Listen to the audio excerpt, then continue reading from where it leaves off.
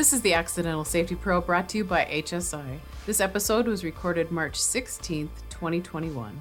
My name is Jill James, HSI's Chief Safety Officer. Today, I'm joined by my friend Mark Catlin. Mark is a consulting industrial hygienist from Maryland. Many of us regard Mark as our health and safety historian. Many of us have used, enjoyed, and taught using the historical health and safety films he's curated on his YouTube channel, which you can find at Mark D. Catlin. Today is also Mark's third time as a guest on the podcast. You can hear our conversations on episodes 11, 60, and now today. Welcome to the show, Mark. Thank you so much, Jill. It's wonderful to be back. Well, I asked you here for a very specific reason, and the reason is because OSHA is talking about issuing something called an emergency temporary standard, and that isn't new to OSHA. It's also called an ETS, referred to as an ETS, and I know you've done some research for us on ETSs and what they mean in the context of OSHA. But before we get to that, I think maybe we should tell our audience kind of why we're ramping up to an ETS and what's been happening at OSHA since January 21st. So does that sound okay? Should we start there? Sure, great. Lots happening these days. Yeah, lots happening. So maybe we can just kind of bounce back and forth about what we've been reading and know about some of these things. So maybe I'll start and then we can just kind of go back and forth if that's okay with you. Sure. Okay. So on January 21st, the first full day of the Biden administration, President Biden signed an executive order, and it was called Executive Order on Protecting Worker Safety and Health. And in that executive order, it outlined a number of actions the Biden administration expected OSHA to take. And then they associated some dates with some of those things as well. And so, Mark, do you maybe want to start out with the first thing they asked them to do? Sure. The first thing was two things. One is the first thing was OSHA was required to review their current guidance on COVID and update and modify that. And OSHA also had new leadership installed, the political leadership at OSHA installed. So those were the first two things happening. OSHA finished the revision of their COVID guidance earlier than the executive order had the deadline for. They beat it by a couple of days, which was really amazing. Yeah, they did. So if anybody's paying attention, it was issued on January 29th, and it's featured front and center of the OSHA homepage, and it's called Guidance on Mitigating and Preventing the Spread of COVID-19 in the Workplace. Right. Now that's simply guidance, and if OSHA determines that an ETS is needed and then puts out the ETS, then that will become mandatory requirements. Right. And there's actually, if anybody has been paying attention to that guidance document, it's quite lengthy, and it goes over, a number of things that they're expecting of employers under guidance, not law yet. But things like having a written prevention program and conducting hazard assessments and having specific policies on isolating and quarantining and screening employee health and recording work-related COVID-19 illness or death on the OSHA 300 log, which is also something that's new. Offering vaccinations and then reminding employers to comply with regulations that are standing right now on personal protective equipment and respiratory protection and sanitation, bloodborne pathogens, and medical records. Right. So that happened back in January, which now seems like a long time ago. Right. And just an addition there. So those are federal OSHA guidance. If for folks living in Virginia, Oregon, and California, there are state OSHA ETSs that have already been promulgated.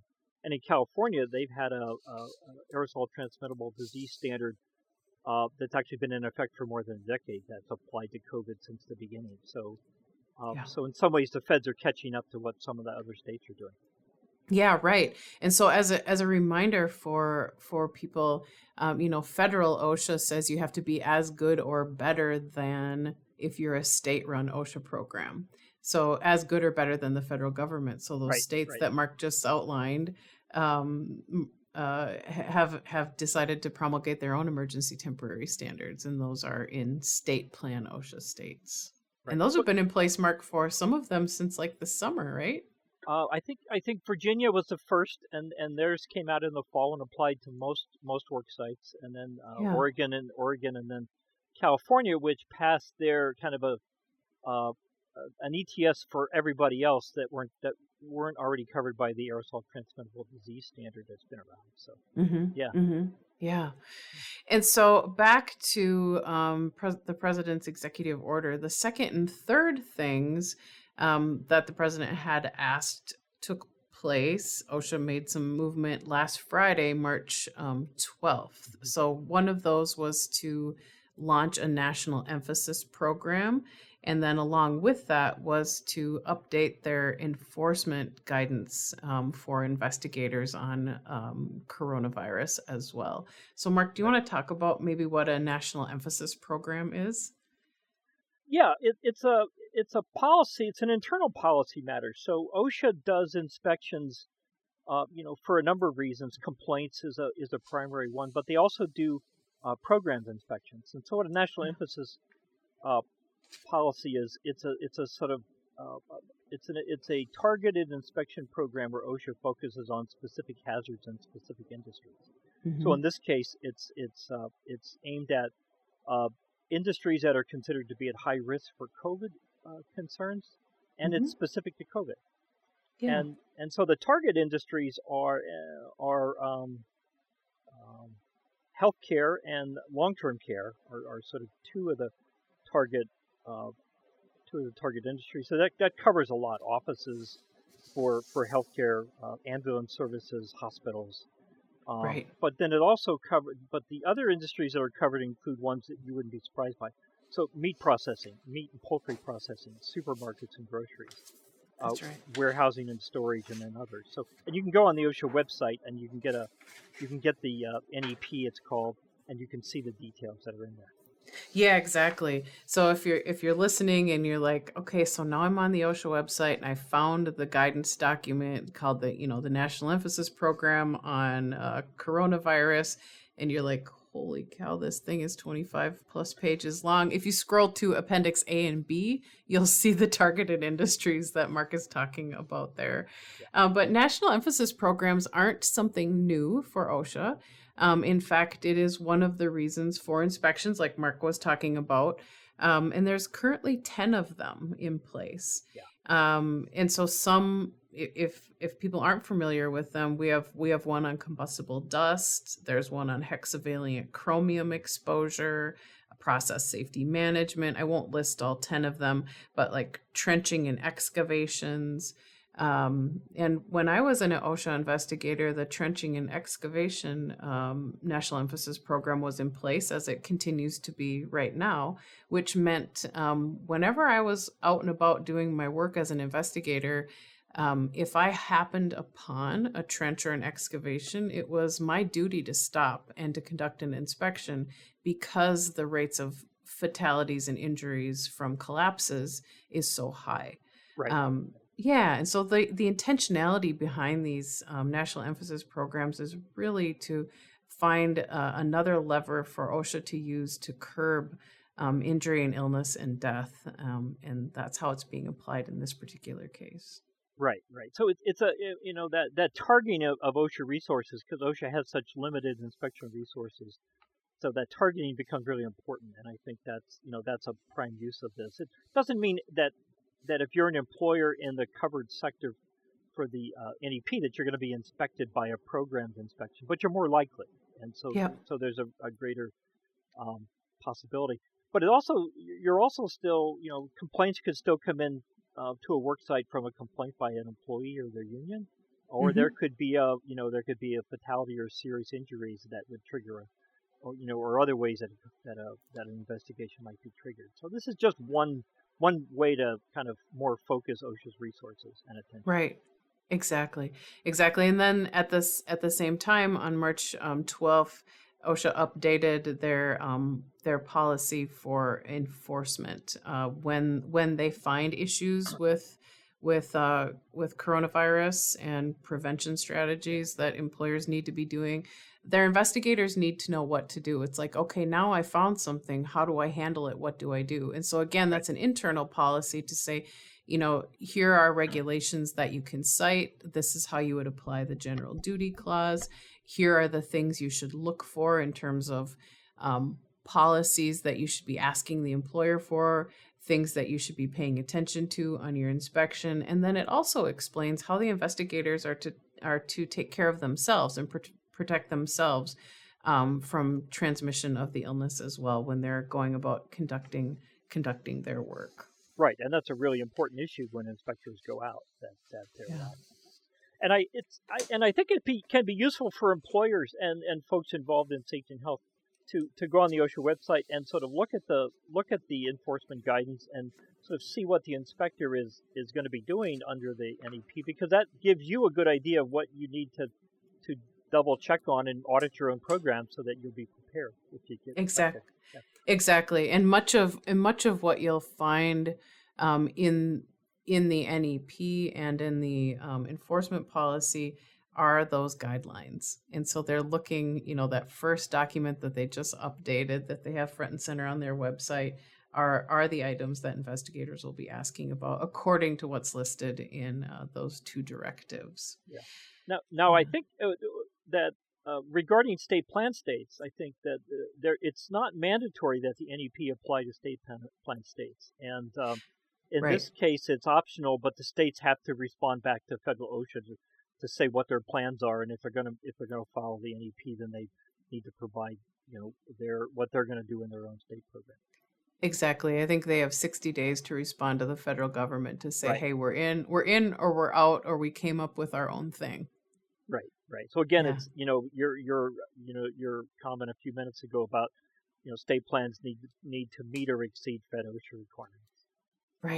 Right. So then that leads us to one of the other items in the executive order, which was the president asking OSHA to consider issuing something called an emergency temporary standard, or an ETS. Right. So that brings us, Mark, to the reason that I asked you here today.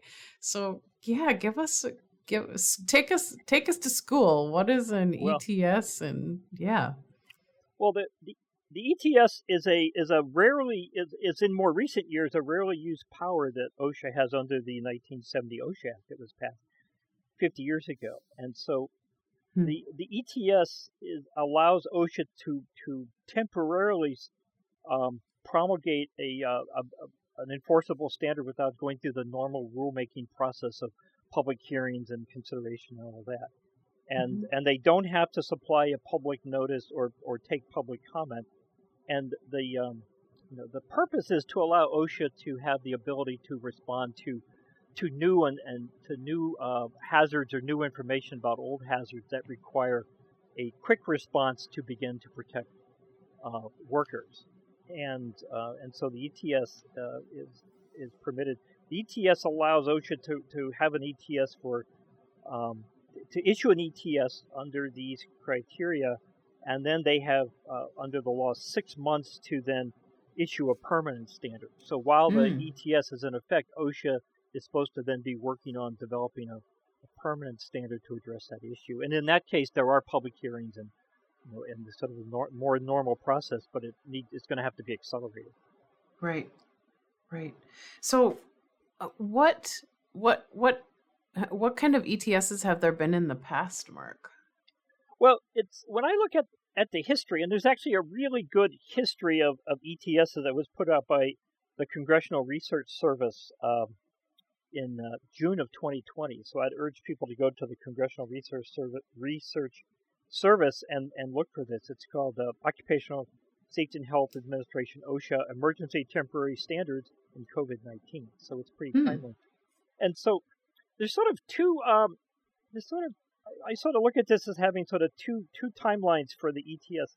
The ETS in the 1970s, OSHA used it quite frequently, and had some success with it to protect workers.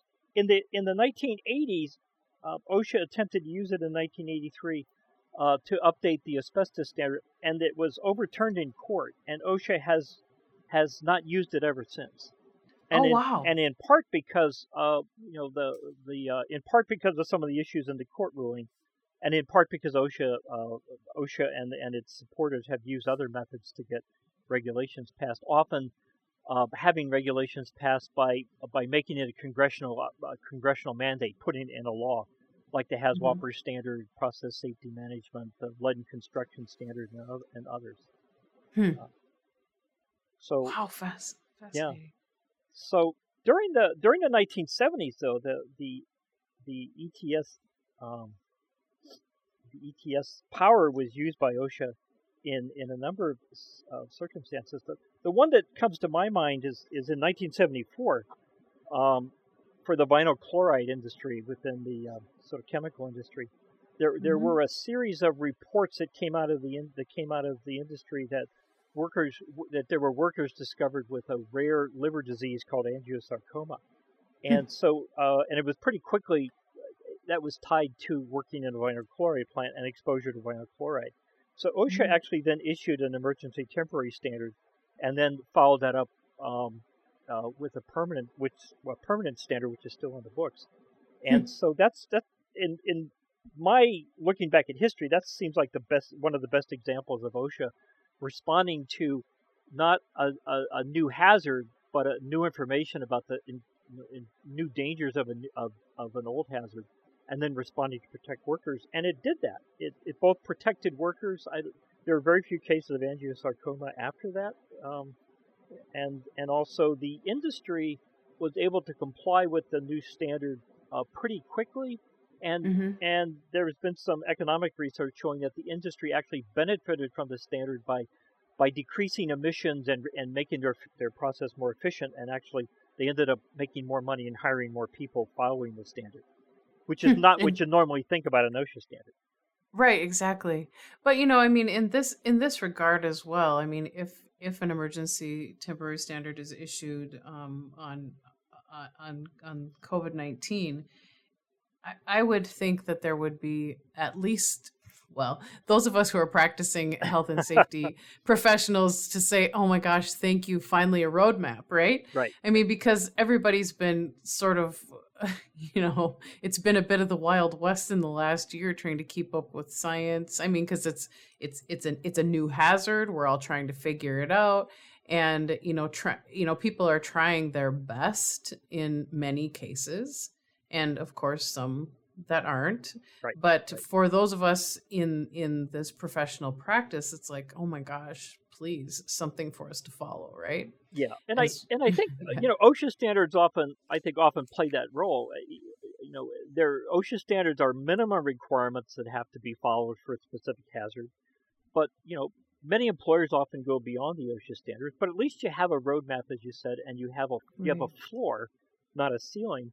And I've seen that over the years. I've been involved a lot with the Cal OSHA ATD standard that applies mostly to healthcare and public safety, and that's been I think a good regulation because it shows a good roadmap with a decade of experience on how to deal with infectious disease that are airborne and droplet spread in healthcare. And so I've often been advocating that healthcare employers outside of California should at least be familiar with the ATD standard and take the experience there to heart to build your own program. Right. And so as OSHA is considering this ETS, it's not like they're necessarily doing it in their own silo. There are other agencies, think tanks, scientific groups that are urging OSHA and the CDC along, like saying, hey, I think you should, if you're going to do this, I think you should include X, Y, and Z. Is that what you've been paying attention to as well, Mark? Sure. Yeah. OSHA is certainly not doing this in a vacuum without sort of knowing what's currently happening in terms of COVID and the occupational safety and health science and experience. So certainly the CDC guidance is going to play a powerful role in what OSHA is going to come up with, But I know a lot of folks are certainly sending information to OSHA, even though it's not a public comment period, but send the information to OSHA with suggestions and ideas.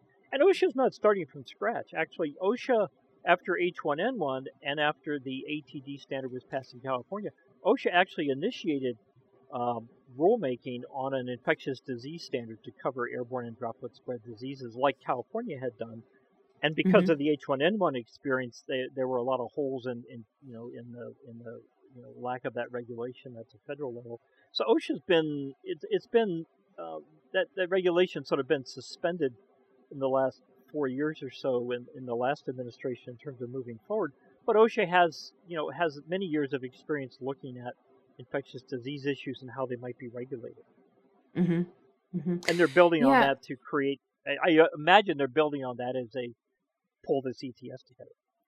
Yeah. So as you and I get our crystal balls out, right, and try to figure out what they may put in this ETS, that's one of them, right? I mean, to start maybe with that framework that they already had started with H1N1 and what California has with the aerosol.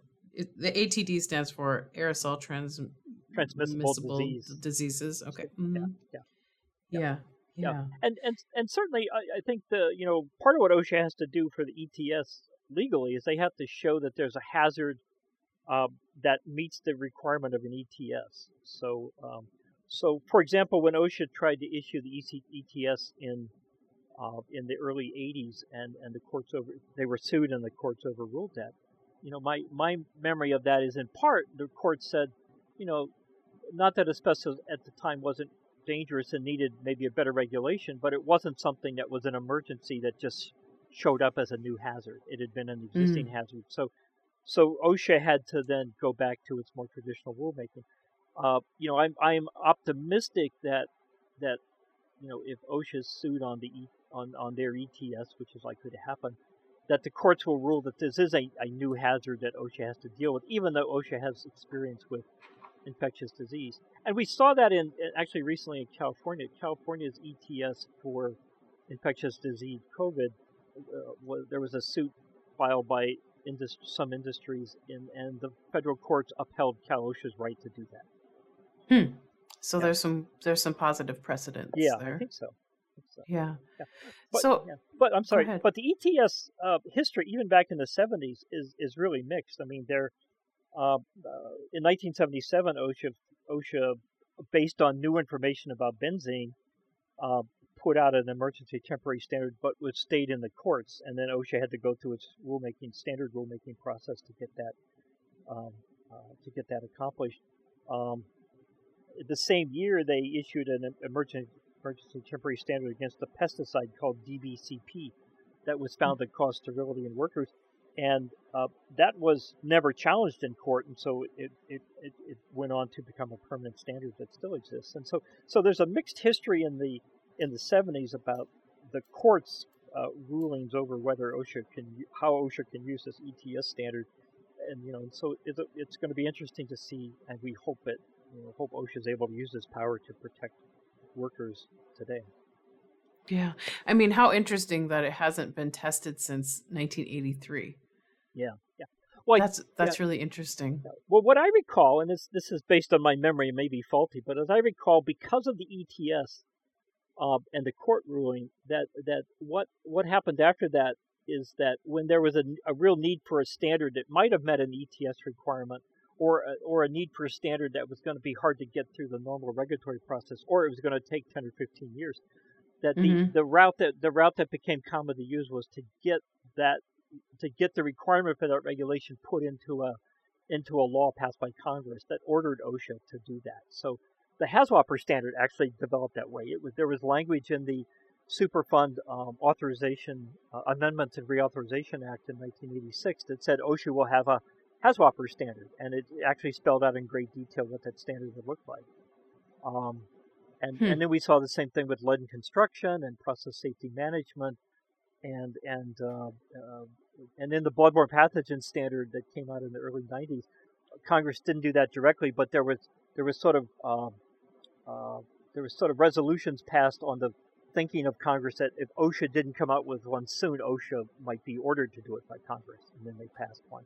So the sort of congressional direct ordering of OSHA to do things has become another way to get standards passed. And that was there were efforts in the summer and the fall in some of the COVID relief bills to actually get such an order into the law that OSHA would be required to come up with an infectious disease standard for COVID.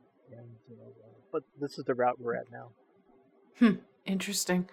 Yeah, I mean, anyone who thinks, I mean, I guess I've been doing compliance stuff long enough that one of the gripes I would hear from employers was, "Ugh, how do I keep up with all this safety stuff? It changes so often."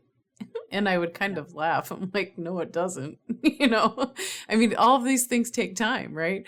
And what we're talking about today with an ETS is probably the fastest way to a law that exists for OSHA purposes. Yeah, I think if you look back at OSHA, especially OSHA health regulations, on average it takes OSHA 10 to 15 years to successfully promulgate an OSHA health regulation or update an OSHA standard. The recent silica dust standard update, took more than 15 years, and actually was something that was begun at the very earliest beginnings of OSHA almost 50 years ago. And the examples where we see OSHA moving fast on regulations are usually because of an ETS or because of a congressional mandate. And there we see regulations that come into place within just 2 to 4 years. And so and that's not instantly. I mean, even 2 to 4 years means there's still public input. There's still a chance for all stakeholders to have a say, and there's a chance for people to get up to speed. And my gosh, with this particular hazard, that's just way too long. Yeah. We're already a year into a recognized hazard. Yeah. And I think one of the issues that's got to be difficult for OSHA, for everybody, is the aerosol transmittable disease standard in California came out of experience with tuberculosis in the 90s, and then other H1N1 and SARS and other concerns in before 2009. But that was focused really on healthcare and kind of related work sites. Now we're facing the issue of an infectious disease standard that pretty much has to cover everybody because of the unique features of COVID, with asymptomatic spread and trying to control this worldwide pandemic. Yeah. So, Mark, with your crystal ball out, what would you?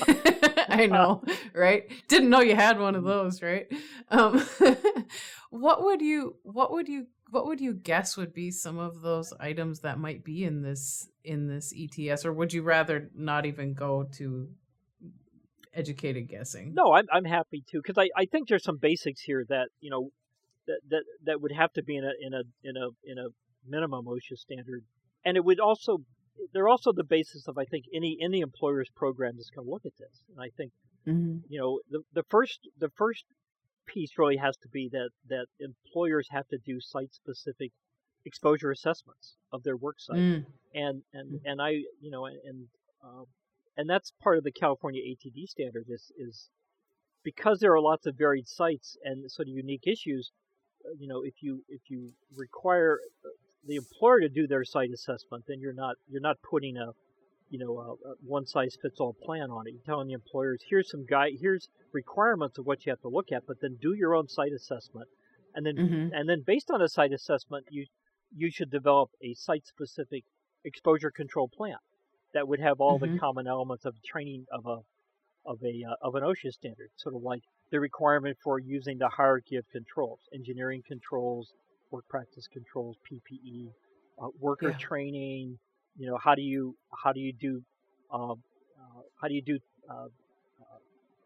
identify disease in your work site? How do you keep track? How do you do contact tracing? How do you keep records? How do you inform people? What's the connection to local health departments? I mean, all that can be spelled. All that can be sort of outlined in requirements in an OSHA standard, and then employers would fill in the details of that based on their specific site. So if I'm a acute care hospital seeing COVID patients, then that plan is going to be very detailed and extensive. If I'm a work site that's mostly shut down and everyone's working from home, then there's a lot less I have to do. Right. Or and if you're a grocery store, even less. Yeah, yeah. So but the key of that Or is I mean, I'm sorry, I didn't mean to say even less, it different would be than different. Yeah. healthcare. Yeah, different. Yeah. So the real issue is what are the hazards to employees at that work site, and then Yeah. what do you do to control the hazards? So Yeah. it's and I suspect that'll be that's the approach of the longstanding OSHA bloodborne pathogen standard that applies to all work sites, but it's focused on healthcare, but applies to all work sites. And I think Mhm. that's been an incredibly successful standard at reducing bloodborne pathogen diseases among workers. And so Mhm. and OSHA's had Mhm. a lot of experience with that. So I think I think those would be the couple things I would see that would be in there. I mean, I think one of the things I'd like to see in the standard would be clear language on what an employer policy responsibility would be toward workers who have suspected COVID or known COVID, and Right. there issues of how do you identify those people, and then what do you do in terms of having those people need to be not at work in quarantine, so we're not spreading COVID more. Then there should be some responsibility for people to be paid to stay at home while they're because they're sick through no fault of their own, and Right. and in those cases, most states those folks don't fall under workers' comp, because you don't fall under workers' comp in most states until you actually get sick. So while you're in quarantine waiting to see what's going to happen, you're not sick. So it's a sort of gray area that Right. often uh, I see workers get put in the position of, well, you're supposed to stay home, but we're not going to pay you, but we're going to wait and see if you get sick, and so it's a real struggle for both for workers, but also for employers to have policies that support proper infection control and help us shut this virus down. Right. Exactly. And some of the things that you're just describing are many of the things that are in the revised guidance document, Right. Right. that we could expect or suspect, hope would be in an ETS.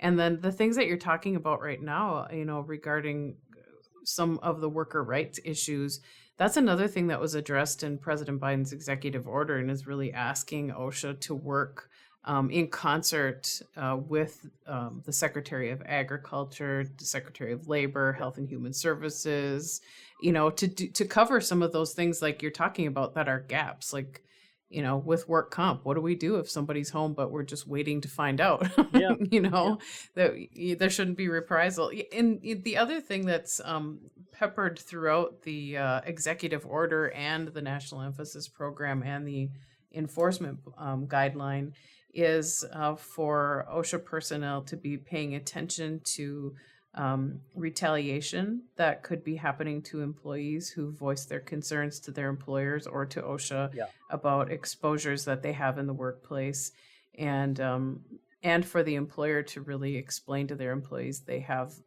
a right to voice their concerns and to be free from retaliation as well. Yeah. And that's Yeah. that's really emphasized heavily. Yeah, and I think that's a huge issue in many work sites, because I've always advised that to really have a good health and safety program, you really do want to hear from your employees, and you want to gain the experience and creativity and ideas of your employees. So Right. if employees have either a real or imagined fear of retaliation if they say anything, then you're not going to get that. Um, and I saw a poll or a survey that was put out in the last week or so, I think by the Ford Foundation, and of employer employee issues in COVID. And I think there was a survey question that showed almost half of employees said they were concerned about retaliation if they talked about COVID safety and health, which was Mm, really a sad which was a sad number, because right. we really do need that creativity and experience. And I've seen this in other in over the years in settings where you know good supervisors, good frontline employees who really understand what the purpose of the safety program is, like with COVID, can come up with really wonderful ideas that fit their work site. But they really need to feel like they can say something, and so that so they'll do it. Yeah. Yeah. To have that, to create that atmosphere in your work environment. Yeah, I remember my own Yeah. father, who was a mechanic and pretty much a curmudgeon as a worker. And I remember he once submitted a suggestion for making things safer, and so it, not only it was ignored, but he got some sort of negative feedback, and he was like, well, I'll never do that again. And Oh. I was young, just starting off in industrial hygiene, so it was like, oh no, we want you to tell us Yeah. ideas. But It's exactly what we want. right, but in terms of that case, the employer reaction was such that I know he never he never gave him another idea again.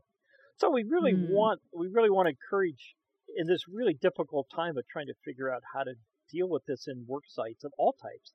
We really want that frontline worker, frontline supervisor experience on how to do this, and then we need to capture that experience by industry somehow during and after this COVID crisis is over, and capture that for the future, and record it and analyze it, and then figure out how we do better next time. Because if we look back at the past 15 years or so, every 5 years we're having an infectious disease that affects work sites.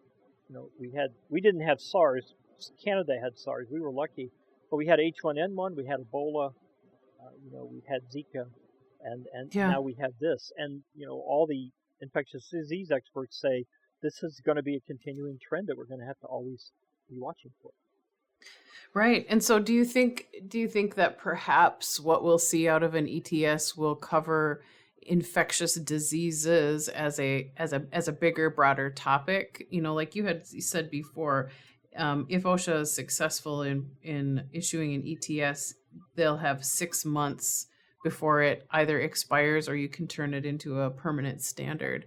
And so if it's done broadly on a topic like infectious disease, do you think that might be what we would see in this case as well? That's my understanding of what OSHA is looking Yeah. at.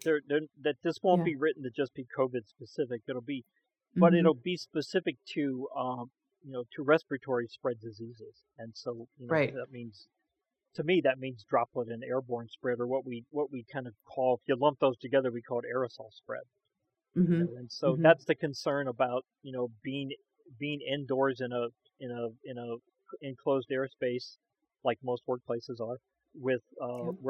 with not the best ventilation, and you're breathing other people's air. And so That's that's right. the way this disease seems to spread. That's right. Well, I'm so interested to see what they come up with, particularly as it relates to aerosols, like you're talking about. I think that so many people, whether at work or in their personal lives, have thought that the way to protect is to clean, Yeah, yeah, and we've certainly learned that that's not the end all be all. It's not the thing. but yeah. but what are we doing with that air? I Right, mean, it's right, it's important. It's important, but it's not the primary piece. right. And I hope that OSHA in the ETS will make that really clear, because what I see in my work under COVID is a work site might say, well, we can't improve the ventilation anymore, but we're going to do more hand washing. And that might sound like, okay, that's a good idea, but if you're a control for a different route of transmission doesn't help protect workers. Right. But I think it's a hard concept of controlling infectious disease for people to get their minds around. And I think OSHA needs to really be clear and help people understand that. And I think it's Yeah. something the CDC hasn't been as good as I would have hoped they are, because they're not focused on specific work sites. They're focused on this much broader world, and it'd be better if there was a way to really help employers and employees focus in on, here's a route of transmission, and here's 3 or 4 ways we're going to control it. Here's the controls, but it's for a different route of transmission, and they're not interchangeable for the most part. Yeah, Yeah, and I guess I hope that an ETS would also address things within the hierarchy of right, controls, right.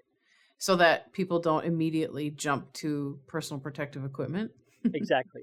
Although I think our experience in California with the ATD center is that in the most cases we probably need all the different layers of the hierarchy to be used, Uh-huh. but we still really want to emphasize engineering controls and vaccinations as a part of Right. that to do the best to Right. protect people.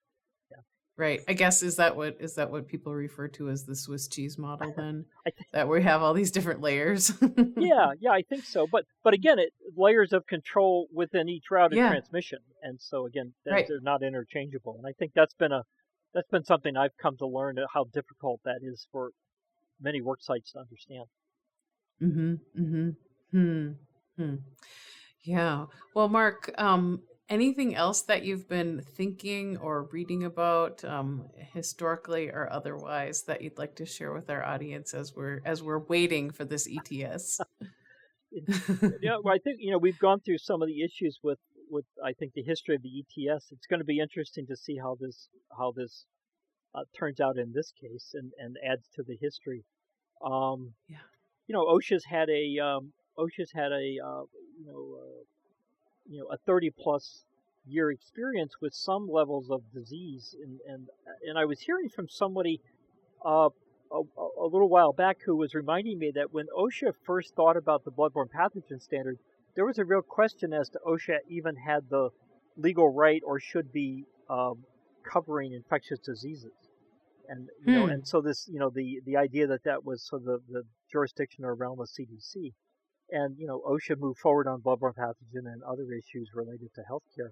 So, but it's interesting that historically that was a question in the early days of OSHA as to whether this was something that they should cover.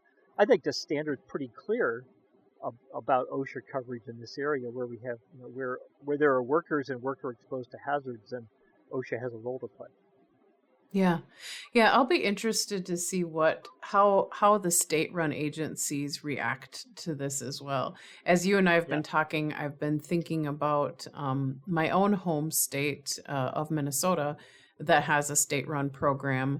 And back in the, I'm trying to remember what year, might have been in the 80s, maybe 83, Minnesota's OSHA program started a state rule called the Right to Know law, Mm-hmm. and it was to meet or exceed the hazard communication law on the federal level. And so it took all of those pieces of the hazard communication law that have to do with hazardous substances and the reasons why we have SDSs and all of labeling requirements, all of that stuff. But it also additionally addressed infectious agents. Right, I remember that. Yes. And harmful physical substances. Yeah. And so as an investigator, I'd be explaining that to people like, yeah, we have our HAZCOM. And I'm like, yes, but in Minnesota, we also have to do training on infectious agents. And so that usually came into play. And then they'd say like, what's that? And I'd say, well, like seasonal influenza.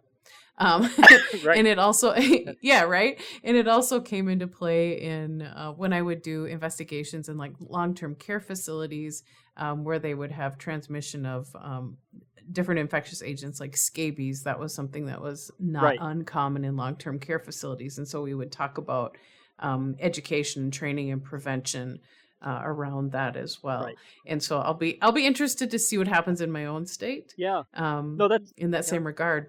It's interesting you bring that up because I was working at that time I was working in Alaska, and Alaska had just passed their version of HAZCOM, which applied to chemical hazards, and then there was an effort actually to enlarge the HAZCOM standard to add in infectious diseases like you did in Minnesota, because I remember we read what you all were doing, and then there was an effort to add in what was called physical agents, and that actually got adopted in Alaska. So things like heat, cold, radiation, vibration, those sorts of noise to the HAZCOM standard. So yeah, that happened in Minnesota as well. So there's these interesting, unique. It's the unique laboratory of state standards where this idea of doing better than federal OSHA's minimum requirements is a place to do these things, test them out, and see how they work.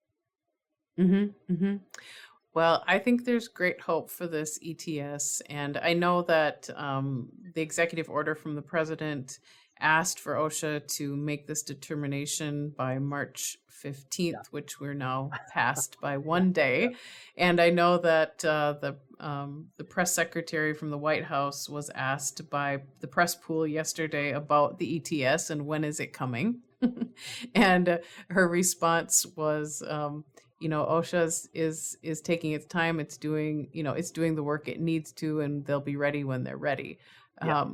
But I suspect we'll see something before the month is out. Yeah, I mean, I'm optimistic because I think the new leadership at OSHA, OSHA didn't have any Senate-approved leaders during the entire past administration, and so now right, and we're still waiting to get the Senate approval. But there are acting deputy secretaries. Jim Frederick is sort of the lead, and he's a remarkable health and safety professional. He's been around for more than 25 years and has lots of experience in industrial sites and working in sort of labor management settings. And so Jim and the other appointees that are there, I think, are going to be a wonderful crew, and they're going to help us through this.